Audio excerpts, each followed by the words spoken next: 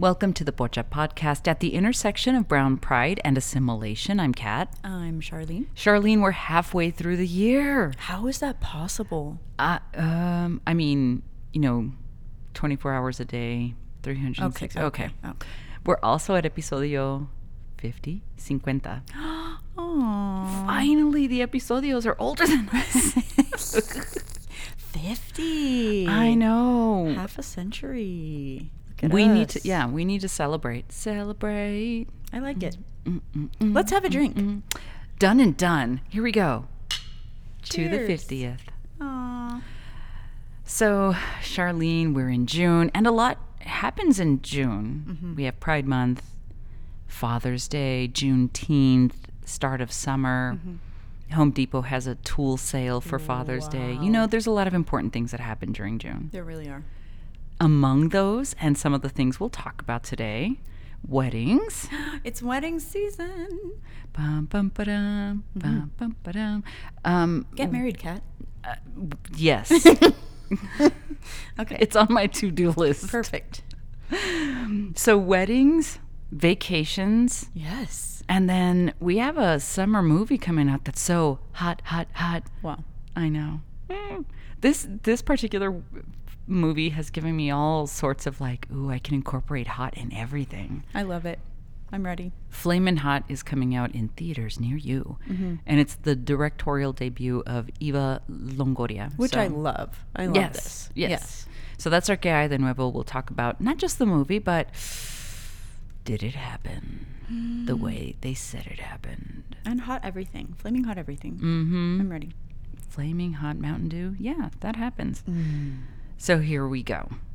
First things first. So I think this song by Stevie Wonder, like, no wedding Saturdays within the month of June.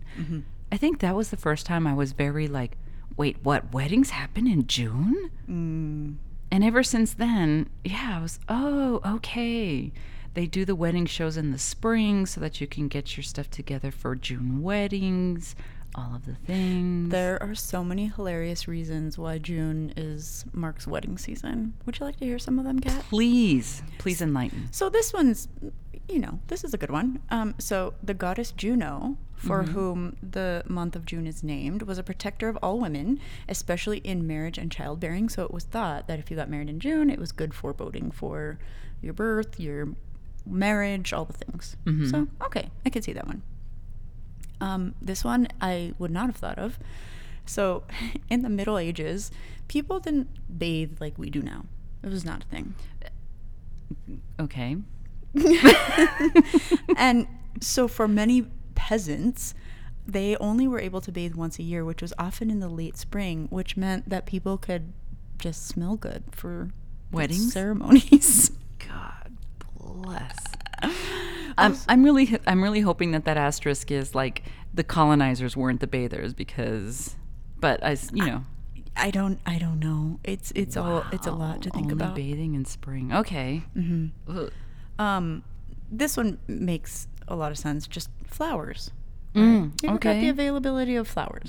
Flowers are around, the decoration, all the things. There is a note here that the flowers also were important to mask unhygienic odors because of the previously noted topic. When I get married and I send out wedding invitations, I'm going to be like, be sure to bathe. I don't have enough flowers for your smell. It's a lot. Also, June is really nice weather. It's not super duper hot yet. You're coming out of maybe the cold months. So it was also nice to do outdoor stuff, outdoor weddings. Sure, makes and sense. still is, right? This one is so much. So there's also this thought that if the bride married in June, she would already be pregnant by the summer and then would have just sort of wrapped that all up and been ready to help out with manual labor again once summer came the next year. What the hell? Why? That's planning. Dude. Wow. Like, I'm going to need you to wrap that up so you can help with the harvest. Right? What the hell? Oh, I don't like that one, but okay. No. So yeah, I mean, there's some history to the June wedding that I was unaware of.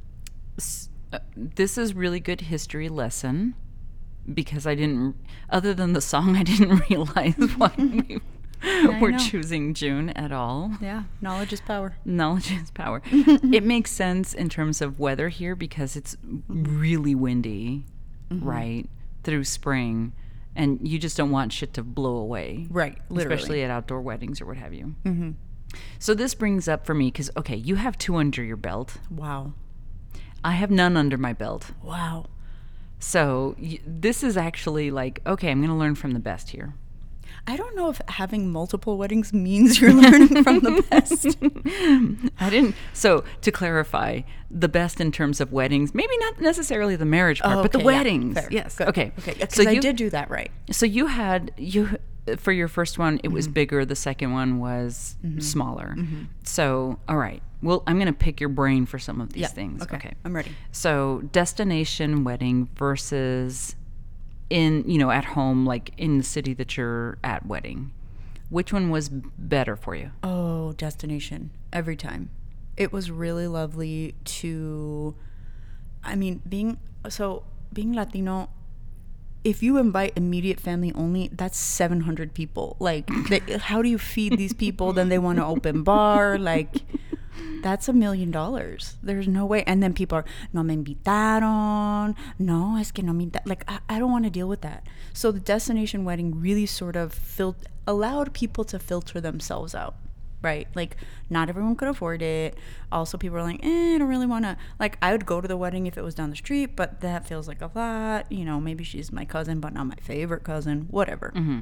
So it kind of took some of that pressure off financially and just the ton of people that, I really wanted to enjoy a smaller group of folks, and that allowed that to happen. And it was kind of like a little vacation and honeymoon and all the things all in one place. Having destination also meant, I wasn't having to make sure my house was clean or the backyard or any of that. It was all someone else took care of all the things, and it was lovely. Okay.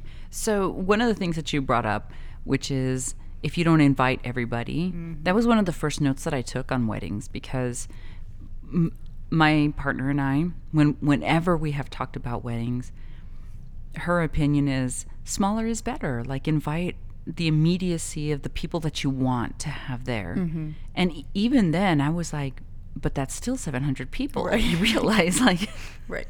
Even if I said, because then it's, yes, maybe I have a tight-knit group of 20 family members. Those 20 multiply like bunnies. Oh, yeah, yes. Because their +1 becomes +100. And then you got to invite their mom, and then you got to invite their sister, and then they have kids and a husband and a partner and. Mm-hmm. Yep. And quite frankly, there are even if I'm not tight with someone, there are some people that you would still want there because they have a meaningful place anyway, right? So having one that's not a destination, that's close to home, like you were saying, you wouldn't be able to escape not being able to invite. Yes.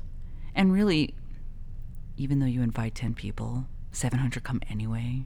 Right, and it's harder to say no, and easier for people to show up. Right. Yeah. So so the first wedding that you had. Oh, God. It was larger, typically Latina? Oh, yeah. Okay, so what did that mean? In the church, in the house of the Lord. Ooh. The bishop married us. Oh, snap. It was the whole thing. The lasso, the 500 people, the giant piñata in the middle of the thing. It was the giant puffy dress. So Latino weddings, it's a whole thing to figure out, because it really is an art form. But who's going to lead the marcha? Mm-hmm. It's a whole thing. It really is an art. Like, you have to know what you're doing, or you're just going to have people trampling each other and getting lost. I don't know. It's a whole thing. So orchestrating this really beautiful dance. So there was the dollar dance, all the things, all the Latino things, all the cousins and the tios, drinking shots out of the trunk of somebody's car in the back because they're not going to pay, because it's only an open bar for until it runs out, which is 35 minutes, and then everybody's got to go pop trunk tequila. It was a whole thing, Kat. Okay, so if you were to do it again for the big one, not for the destination, would you start stocking up on stuff and things like a year in advance? Or would you... Like a new husband? Yeah. Yes, absolutely I would have. So would you have done a destination the first time if you had the opportunity? I wouldn't have done the first time if I had the opportunity. Fair. But you know what, looking back, I was really young. It felt like the expectation at that time to do it in that way. So, you know, there were mariachis, there was I don't regret the party. I do not regret the party. I mean, and we went to Juarez and bought the decoration. Like it was what you did. It just felt like part of the tradition of it all, and it really was fun. Until then, you know, of course, I had to spend the rest of like the next 10 years with that guy. But other than that, the party was lovely. So if your current husband, your current spouse was Latino, would you have done a destination wedding anyway, or would you have tried to do a little bit more like traditional-esque? I don't know. That's hard to say because this just felt right for us and who we are as a couple.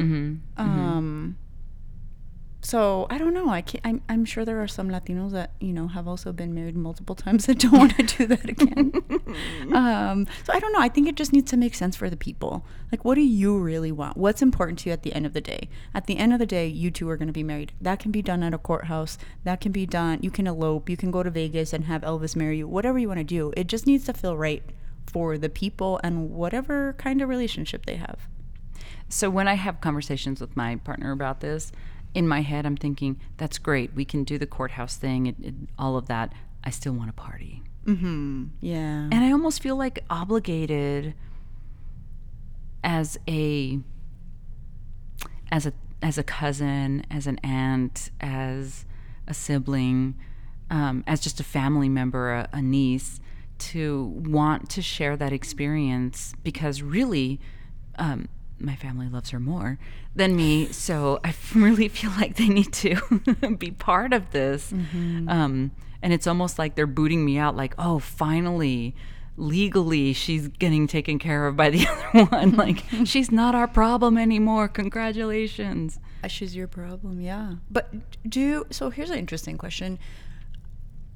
Do you feel a type of pressure to also show up in a bigger way because it would be a same-sex marriage? No, I feel a pressure to... I think I feel a pressure to keep it as... not traditional, but to keep some themes that people already know. Does that make sense? Yeah. So I would want to have a dollar dance. Maybe not the lazos, but I would want to have just some thematic things that feel like weddings that I have gone to and love and know. Like there absolutely needs to be a whole ass section of cumbia and Selena and not just contemporary music or whatever. I would want there to be enchiladas or, you know, food that feels family for me. Yeah. And not necessarily like a rubber chicken dinner at the hotel. I would want to have some semblance of tradition, in part because I want them to take this union seriously. Yeah. Not just to carry on those traditions, but to be like, see, my marriage is just as fucking important as yours is. Yeah. Wow. Yeah. I hadn't thought about it that way until you were just saying all these things. I also want drag queens at mine. So, you know, I will be blending. Ooh. Can you have a drag queen officiant? You know what? I admittedly, since this would be my first official marriage, I have been thinking about what I would want it to look like, and mixing the traditional and the cat are sometimes they don't always go together. So who would be the officiant? What the decorations would look like? Who would be going? Because it would be my family, and then it would be like tight friends, right? Like ideally, if I could afford it. And some of those friends are not good. One of these things doesn't look like the other. So there would definitely be some like, okay, you must be a really good friend and you must be family. Right. Yeah, there would be no question about where people fit in the mix. Right. So while I do want some traditional things like the dollar dance, I want traditional things like the dollar dance to have also drag queens in there, because that's just part and parcel to the community that I am a part of and have built and all of the things. I can't wait. Me either. Should you tell your partner that this is gonna happen? I am saying nothing until we actually, like, this is the way I figure it. A, she's not going to listen to this episodio, and B, I'm just going to be planning the back end of it and just being like, oh, don't worry about it, we've got this, it's fine, and then when she shows up, she's gonna be like, what the fuck? But you know, once you're in it, you can't back out, right? She's gonna be like, why does this look like RuPaul's Drag Race inside a cathedral? What is happening right now? I would not get married by the church, or any church. Even though I have my minister's license, I would not get married by the church. You didn't get married by the church the second time? No. On purpose? Like, was that even a discussion when you were talking about marriage? No, it couldn't be, because Any church, like the Universalist Church of Christ or whatever, like the... I grew up Catholic. I am a buffet-style Catholic at this point, taking what feels right in my heart and my soul and leaving the rest.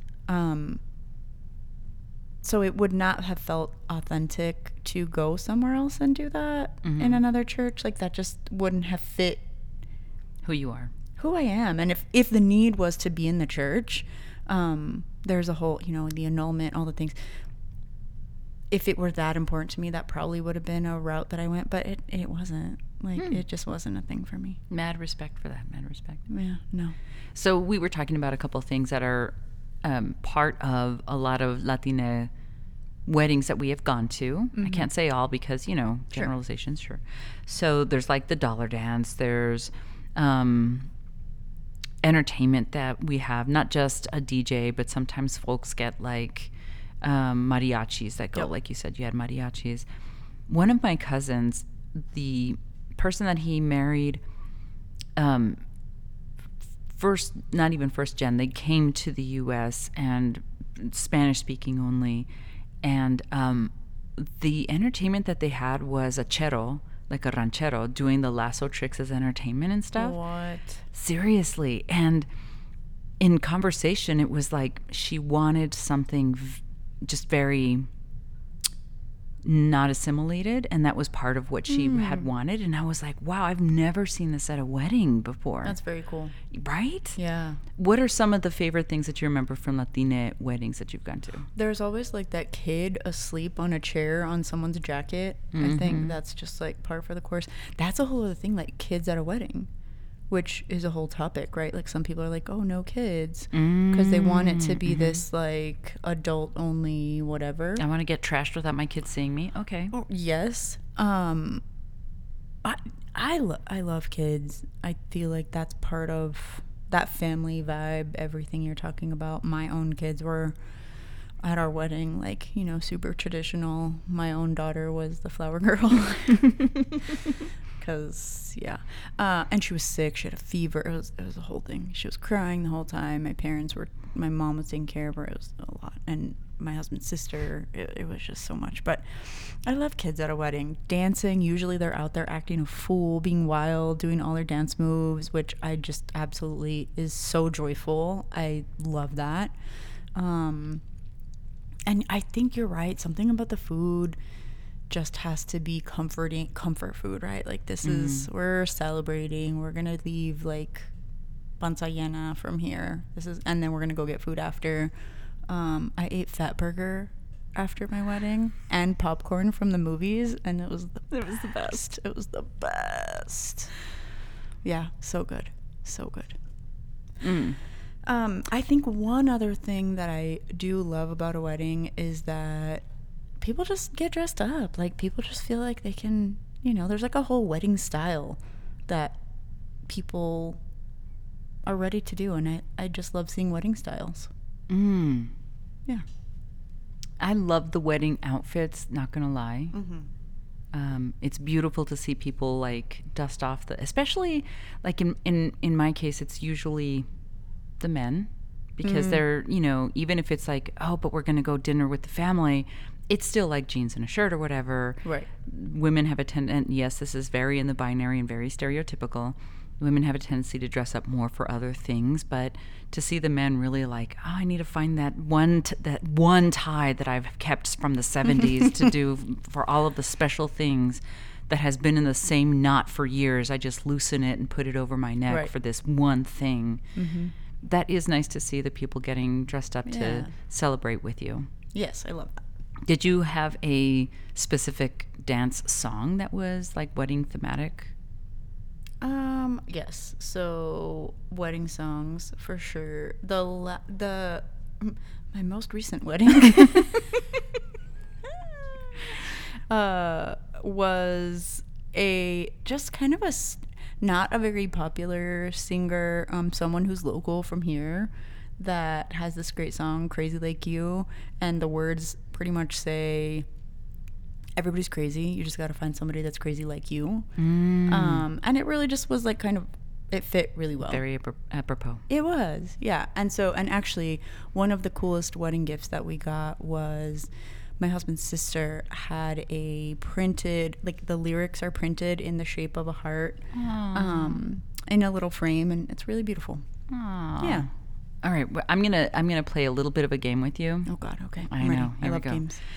Since you have 2 weddings under your belt and I have none, that's why you get the pleasure of having this game. Okay, so in a traditional Latina wedding, fill in the blank.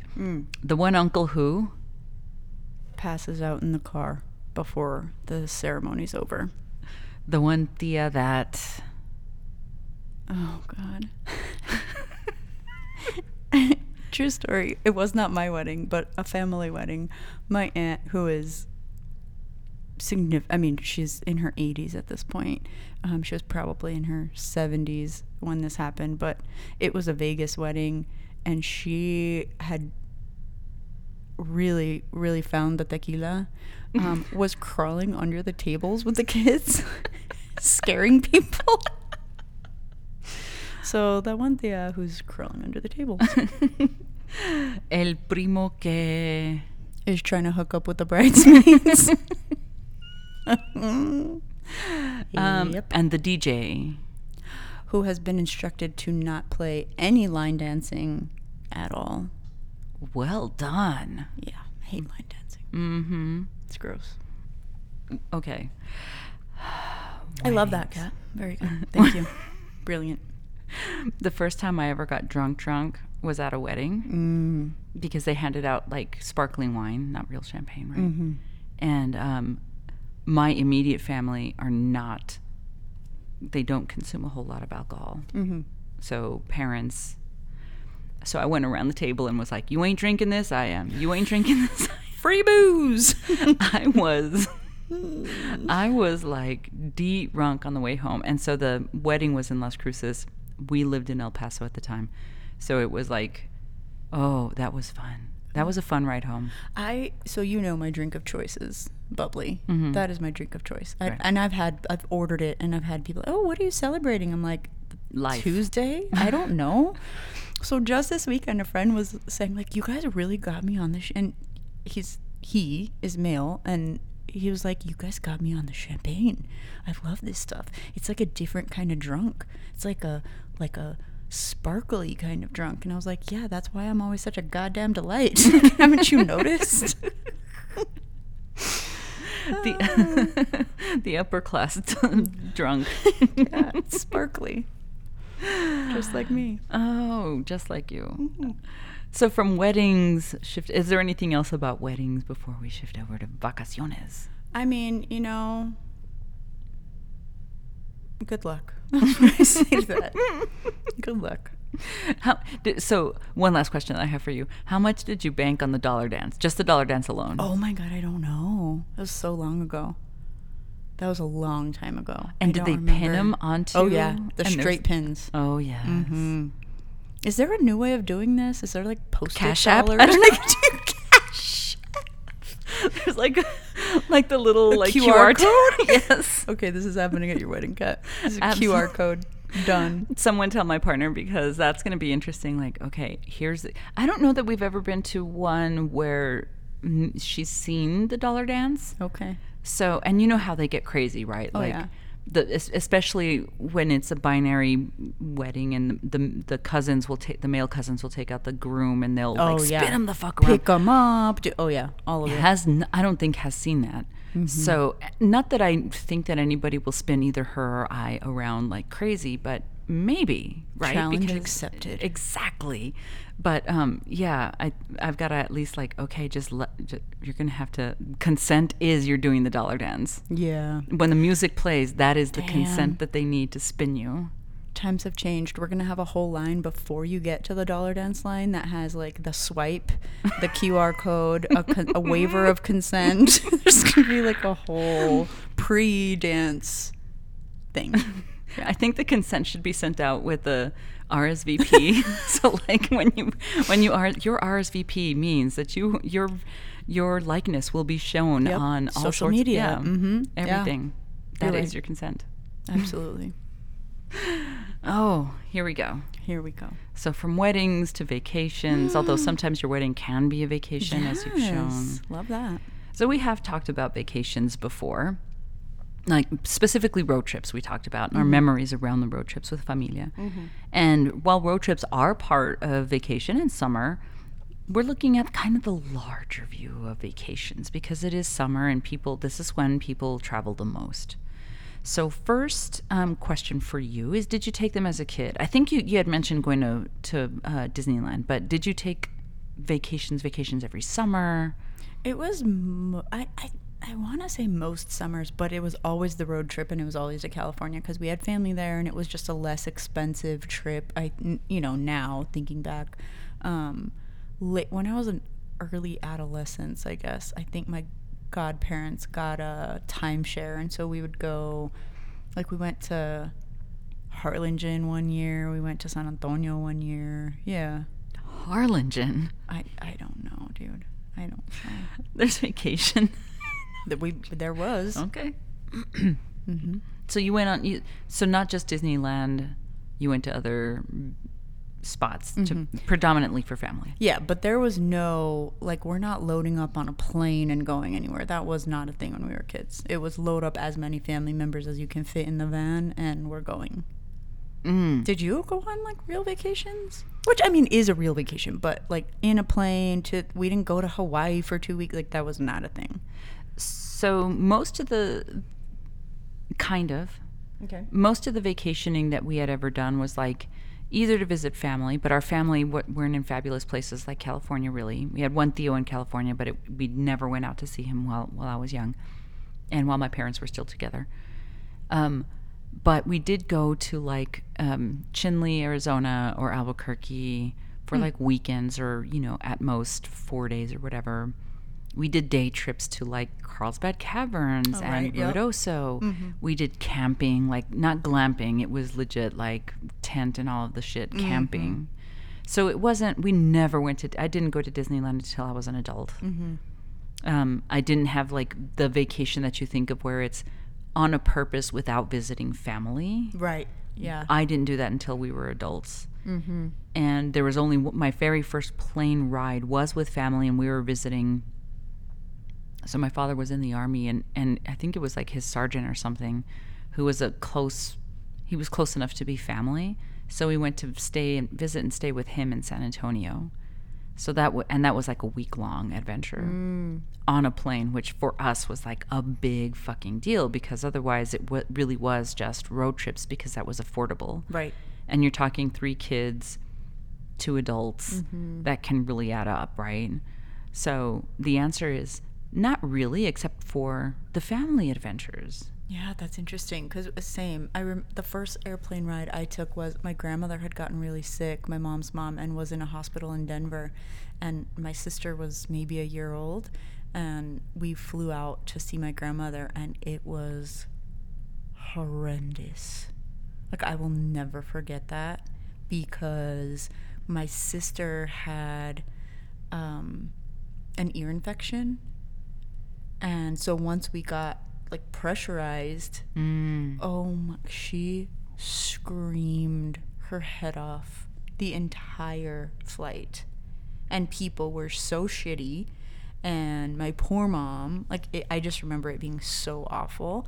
And then one of her bottles that was in the bag blew up, so it was leaking like above us from the cabin thing. Oh my god, it was really bad. And did you travel with your child in that, like 1-year-old or whatever, on a plane? I did, and she was wonderful. She's a great traveler. How much Benadryl did you give her? It was lots of lollipops, candy, all the things. She's a great traveler. She always has been. There was one time where we got the cops called on us in Laughlin because we had taken she had a pacifier, and we had taken it from her like 2 weeks before, and I guess just the change was too much with not having the pacifier, and she lost her freaking mind for hours, like losing it, ran herself headfirst into the dresser, almost passed out. We were packing up, getting ready to leave, and put her in the stroller, like strapped in so that we could gather all our shit. And she fell asleep, and we stayed there. We stayed the night with the full intention of leaving in the morning. We didn't. It all worked out. But yeah, she was crying so bad that somebody thought someone had left a child unattended in a hotel room, like to go gamble or whatever, which happens a lot apparently. Oh wow. And yeah, we were all in there. She was just losing her damn mind. So besides that, she's a great traveler. So yes, we have done the family vacay a lot. Well, I'm glad that she's a great traveler. It's really helpful. I have found a newfound respect for, like, when I had traveled before for jobs or whatever, I hated being on a plane with a child. Hated it, loathed it. I was like, I would spy as we were waiting in line for Southwest or whatever to grab our seats, like who's got the kid and how the fuck far away I can sit from them. And that attitude came from a very privileged position of, I don't have kids. I don't know what it's like to really try to travel with a child because they have needs and they don't understand what's going on, right? They don't understand that you have to sit and wait, and then you won't be able to roam around for a while, like all of those things.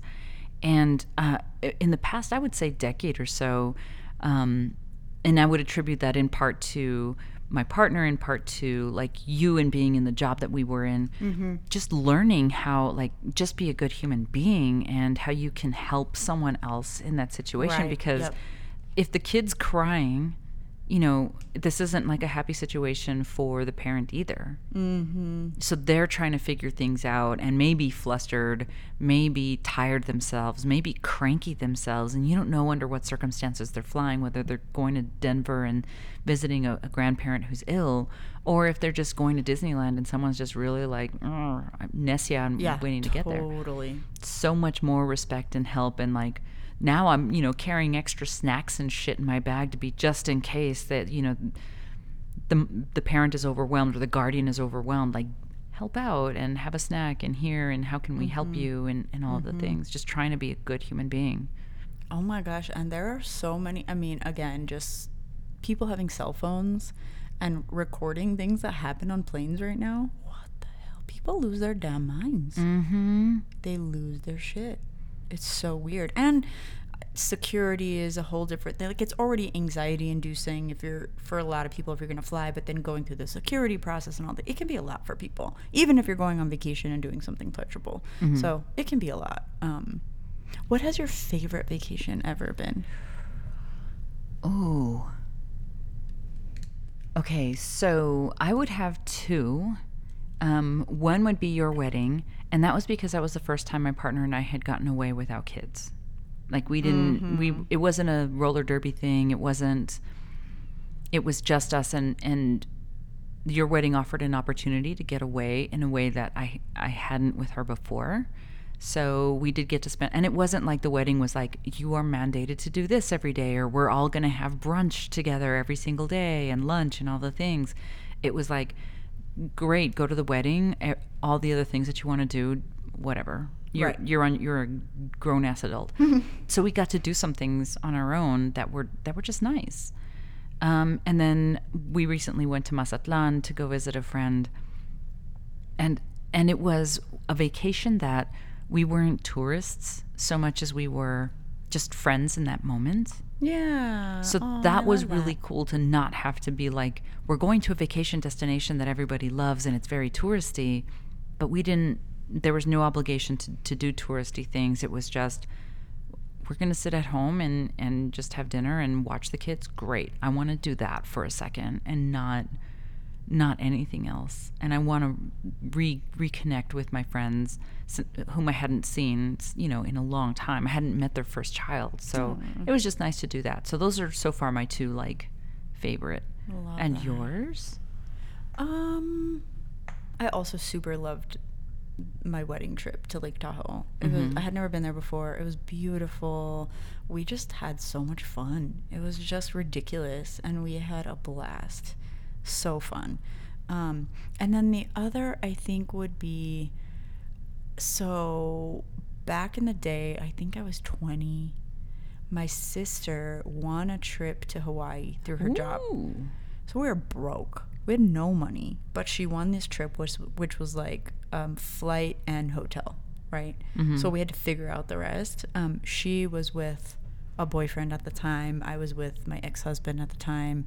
And it was just, we got on the plane and there was this a Hawaiian dude on the plane who was kind of like, oh, where are your parents? Like, why are you going to Hawaii? Whatever. So she kind of tells him this whole thing. Like, oh, I want a trip and whatever. He's like, really? Well, who's with you? And he's like, oh, just my sister and, whatever. He's like, oh, so I think he realizes we're not these spoiled ass, whatever, going to exploit Hawaii, right? We don't know what the fuck we're doing. He writes down this list of places where we should go eat and places that we should go. Dude, it was, so we ate out of food trucks. We ate, we didn't do all the bougie, super expensive stuff. We ate at local places. It was the best. It was the first time I had ever gone snorkeling. That was life-altering for me.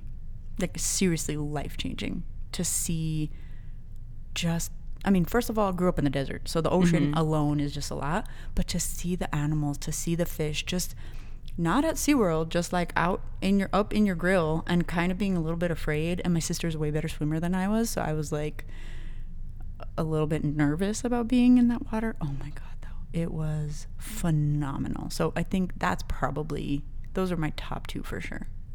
The snorkeling. Oh, so good.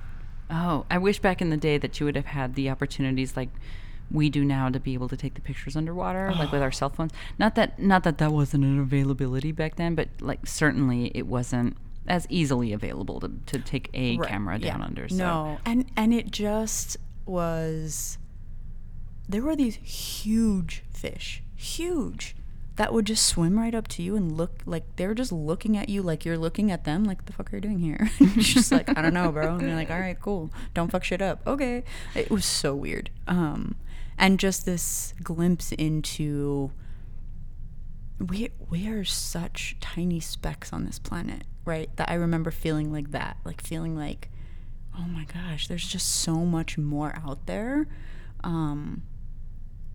Which was probably foreshadowing of the marriage that was about to happen. But anyway, it was wonderful.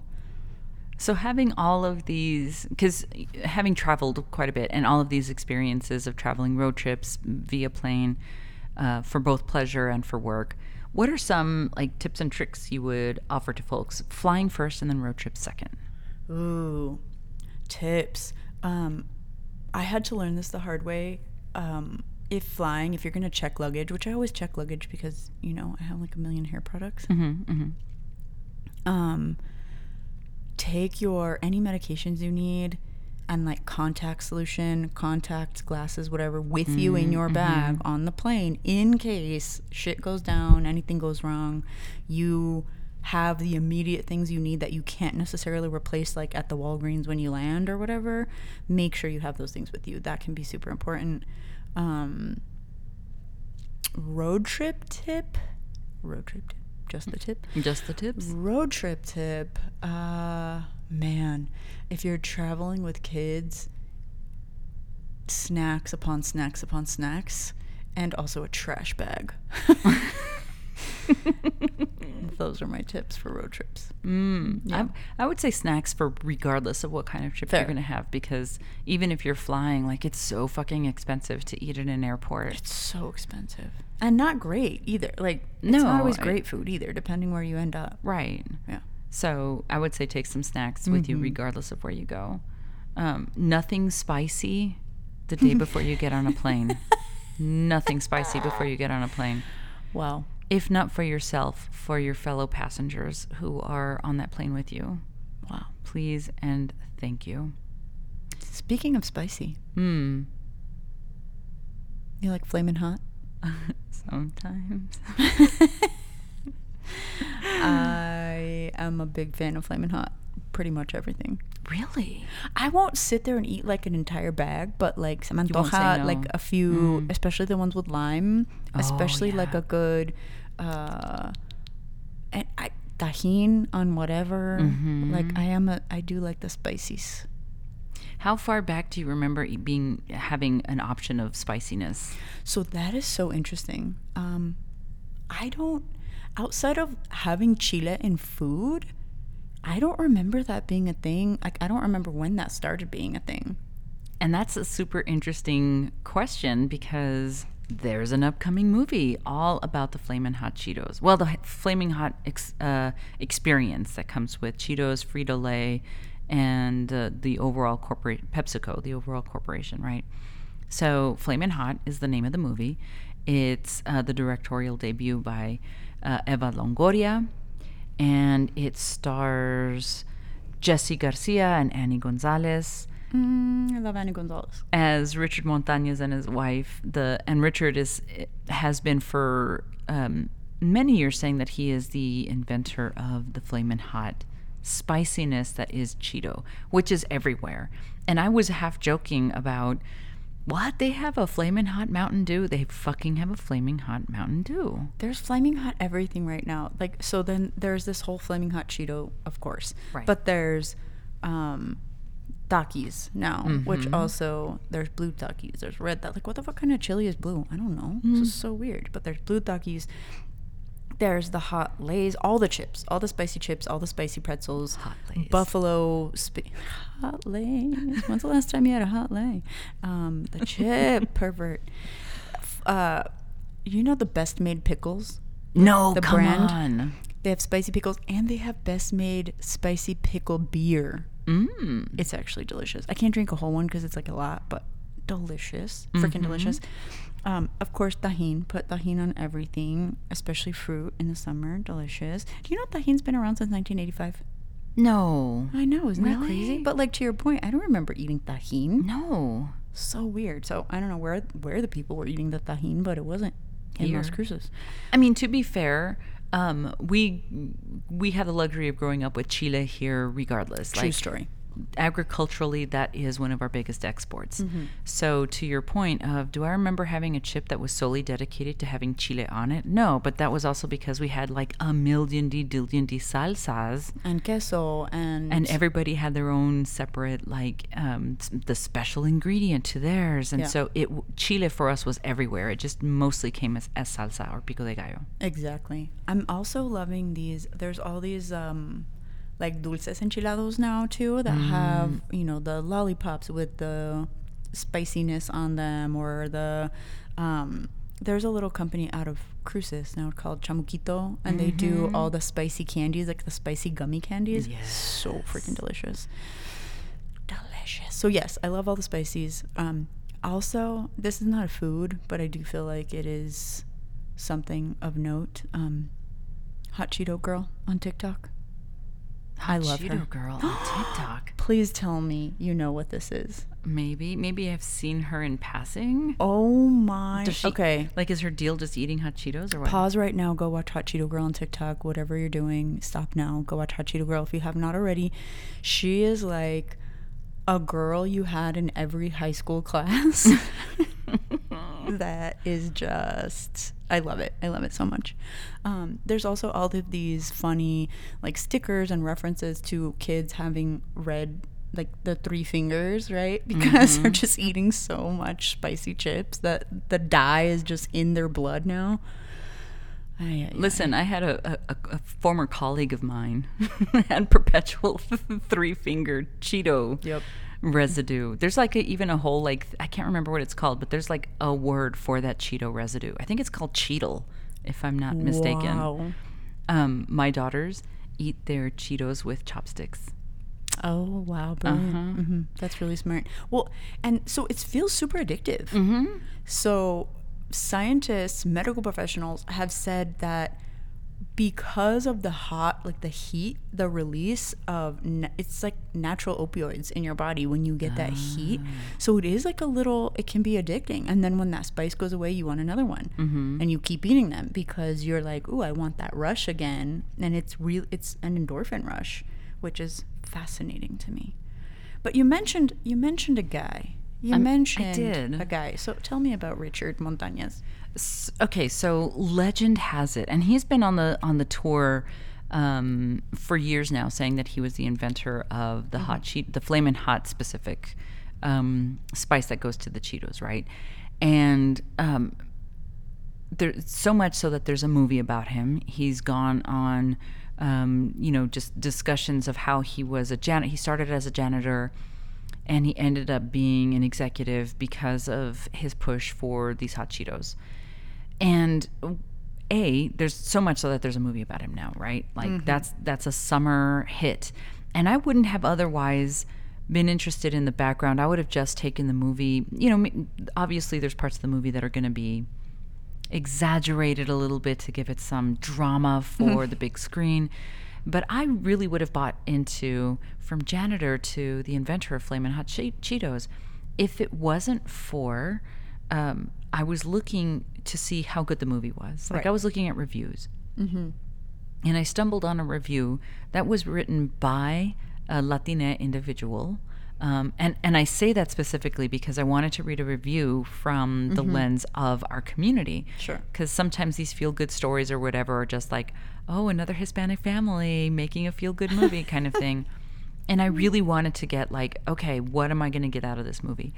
And it was in that review that I learned that there might be some differences in the actual history of where the Flamin' Hot came from and what is documented in Frito-Lay archives and what Richard Montañez has said.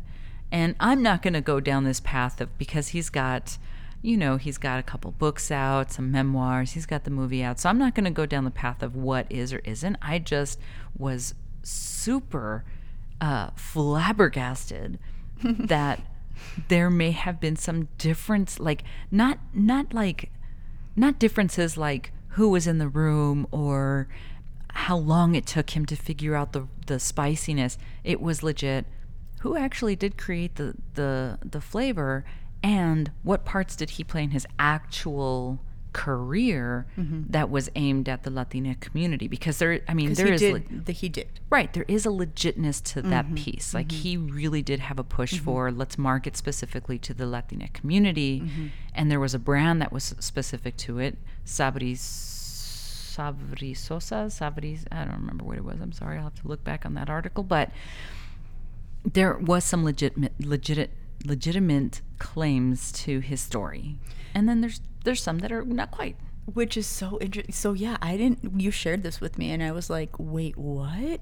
So there's urban legend, there's this guy, he's the janitor at Frito-Lay, and he gets this idea for Flamin' Hot and he's like, this is what my people want, I'm gonna pitch it to the big guy, gets a face-to-face with the CEO, and it's this whole like dramatic unfolding of him being the low guy in the whole Frito-Lay and then getting his big break through Flamin' Hot. And I mean, truly, it's a story we want to believe. Mm-hmm. The janitor to executive, like, we all want to believe that this happens. Right, the rags to riches kind of thing. Especially when it's around a Latino who is bringing in our love for spiciness into a general mainstream market, all this, right? It just feels good. And then I start reading it, I'm like, no, they had a whole research team on this woman. Mm-hmm. This is the sad part for me. This woman is the one who's like, yeah, I was eating like 80 bags of chips a week trying to figure out a new flavor, and it was really me and my team who came up with this and built the brand and all of this. So she, in like 2018 or 19, is like, hey, dear Frito-Lay, this dude is saying he did all this stuff and it's a bunch of crap. So they launched this whole investigation, and Frito-Lay eventually comes out and is like, we really value Richard and he's done a lot for the Latino market with Frito-Lay. And they never came out and said like they were angry at him or whatever. They were like, but he did not contribute in this way to Frito-Lay or whatever, like kind of this vague statement. And I'm like, this poor woman, like, if this is true, she's really like, really, guys? Like, some white chick eating 1 million bags of chips a week for her job who probably has like heart disease now. It's just like, really? And this guy's writing books and everything. This story is so layered and complex because, one, Frito-Lay probably doesn't want to like totally cause any waves because this could ruin a brand image, right? Sure. And there is something that they are gaining off of this rags to riches story. Absolutely. Of a janitor gun executive who created this brand, and it's aimed at Latinos or what have you. Yes. So they're gonna, why make waves if this is really selling? And you can sell it, you can market and sell this across the board, and so much so that you have Taco Bell tacos that are this, Flamin' Hot right. taco shell. And then there are these two people who are, yes, a white woman who in some places has privilege to be able to have the ear of executives and push a brand or what have you. But she's also a woman, which is typically overshadowed, overlooked, right? And then you have another individual who's male, cisgender male, who has privilege in some situations, but he's also not privileged in others, in that, obviously Latina, and he also legit doesn't have the formal education that this woman has, who had an MBA from, I can't remember which school, but so Hot Cheeto University. Yeah, that one. She got her MBA in Flamin' Hotness. Yep. So you have these two people who, in their own ways, have a privilege, and then also are part of a minority community that is often overlooked. So it's almost like there's an Olympics of which minority has the right story or what have you. And it's just so layered and complex to see how this evolves. And he does have a legit story and path, because he really did start off as a janitor and he ended up and retired an executive. And there is something to how that happened, and his gumption and his push. And it did incorporate ideas, an actual new brand, and I'll correct myself, it was Sabrositas, that was for the Latina community, that didn't go through the normal channels of the account, the marketing and account. They did it very, like, they linked up with Tupperware to get this brand out. Weird. And they were saying that the reason that they felt, they had to create a whole research and development team around this is because there were these little markets popping up in like Detroit and Chicago with these off-brand spicy chips, and people loved them. So they were like, oh, we got to tap into this money market because this is a thing. Right. Oh, yeah. So, and you're right, the privilege and the lack of, and in what parts, like, people are complicated, systems are complicated, so how do we look at this, right? And is this dude really just out there lying and just being like, oh yeah, hell yeah, I did this, and people are buying into it? How many times have we seen a dude do this? Like, I mean, we had a president who just continues to do this. So.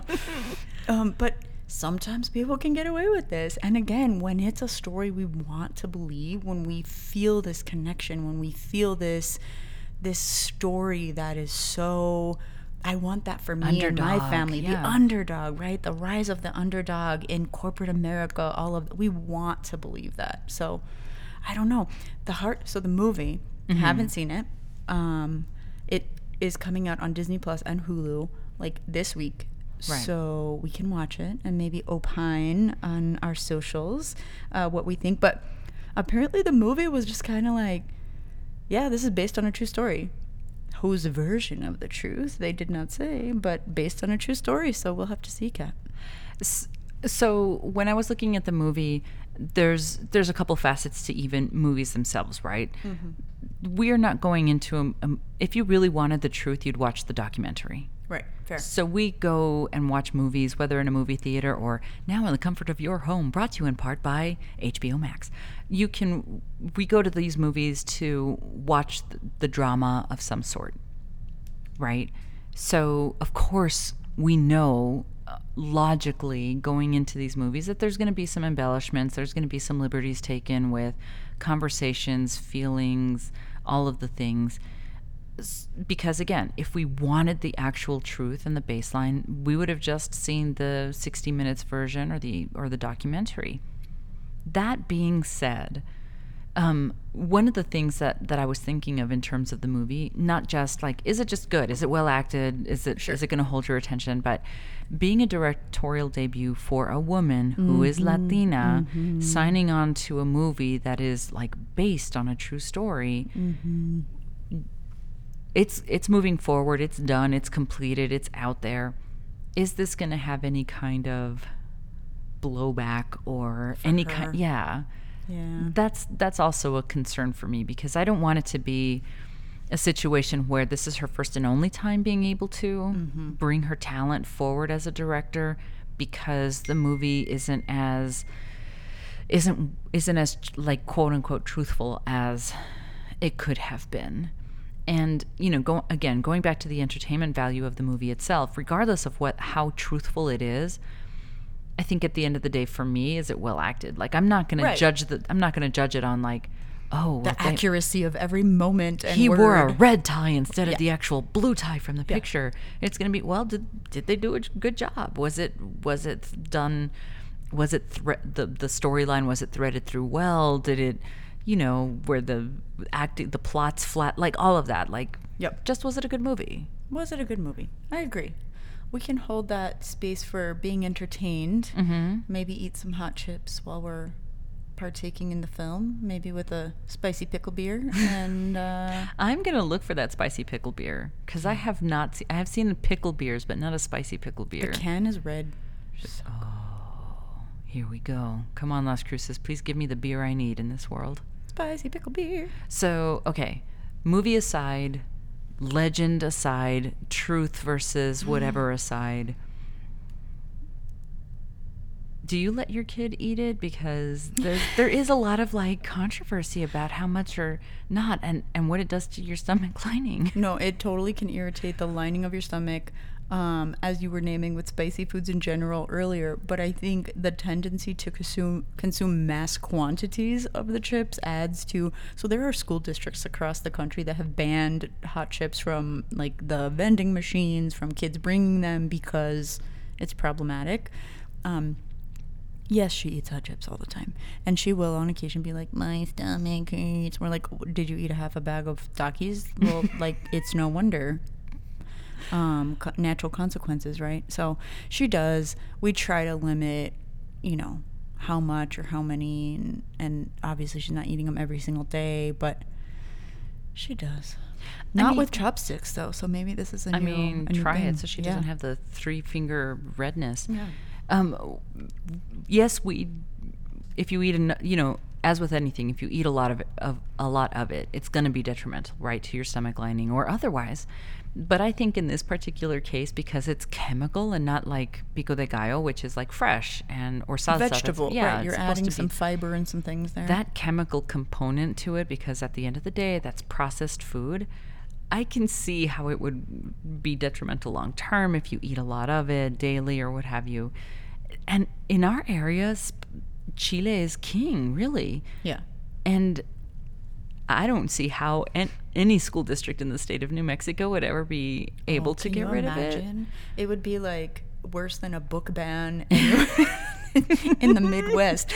Parents would lose their shit. It would be like, you are no longer allowed to have the American flag in your school. That would be the reaction to not having hot Cheetos, Flamin' Hot anything. People would lose their minds. Oh my God. And admittedly, when I roll up to my favorite place to get elote en vaso, I like it to have the hot Cheetos in there because it just adds a little something to it. There's a place in town you can get a hot Cheeto burger where they just put the hot Cheetos on the burger. Mm-hmm. What? Rad. Go to Rad. Oh my God. Hot Cheeto burger. Okay. I might have to, we're going to cut this off short so that I can go to and maybe they'll have the pickle beer.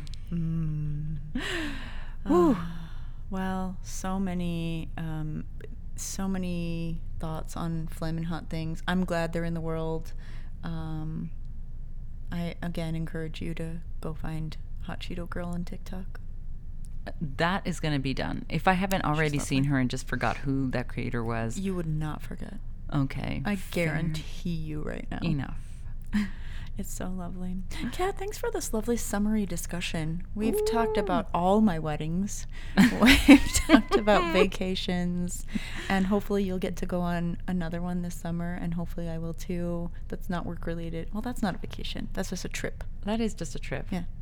Well, thank you for helping me wedding plan, because now I feel like I'm 5 steps closer to being able to have the wedding of my dreams. You can have a hot Cheeto cake.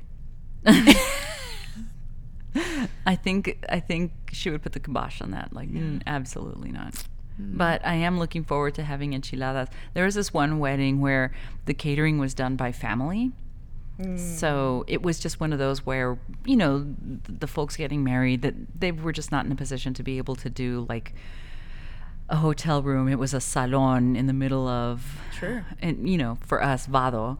And it was not catered. It was everybody brought a brisket. It pretty much was. So there were several of us primos who were in charge of bringing the alcohol, which is fine because I'm like, absolutely, that one I know I can't burn, I can't fuck up, like, you know, all of the things. And you know, it was just, that was one of the most beautiful weddings I've been to because of that element of tias brought frijoles and someone else brought the enchiladas, and it was just, it felt like we were all so invested in this marriage that we were bringing what we would make to it. Kat, I'll bring the spicy pickle beer to your wedding. Ooh, I love you for that. Okay. You are the madrina of the spicy pickle beer. Done. Yes. We are also the madrinas of the Pocha podcast, which comes to your ears the 15th and the 30th, más o menos, of every month. Mm-hmm. This is Episodio, oh my God. 50. Thank you, 50. Putting the emphasis on Pocha. Thank this you. Episodio. Mm-hmm. Absolutely. I'm still Kat. I'm still Charlene. And we'll catch you on the flip side. Bye.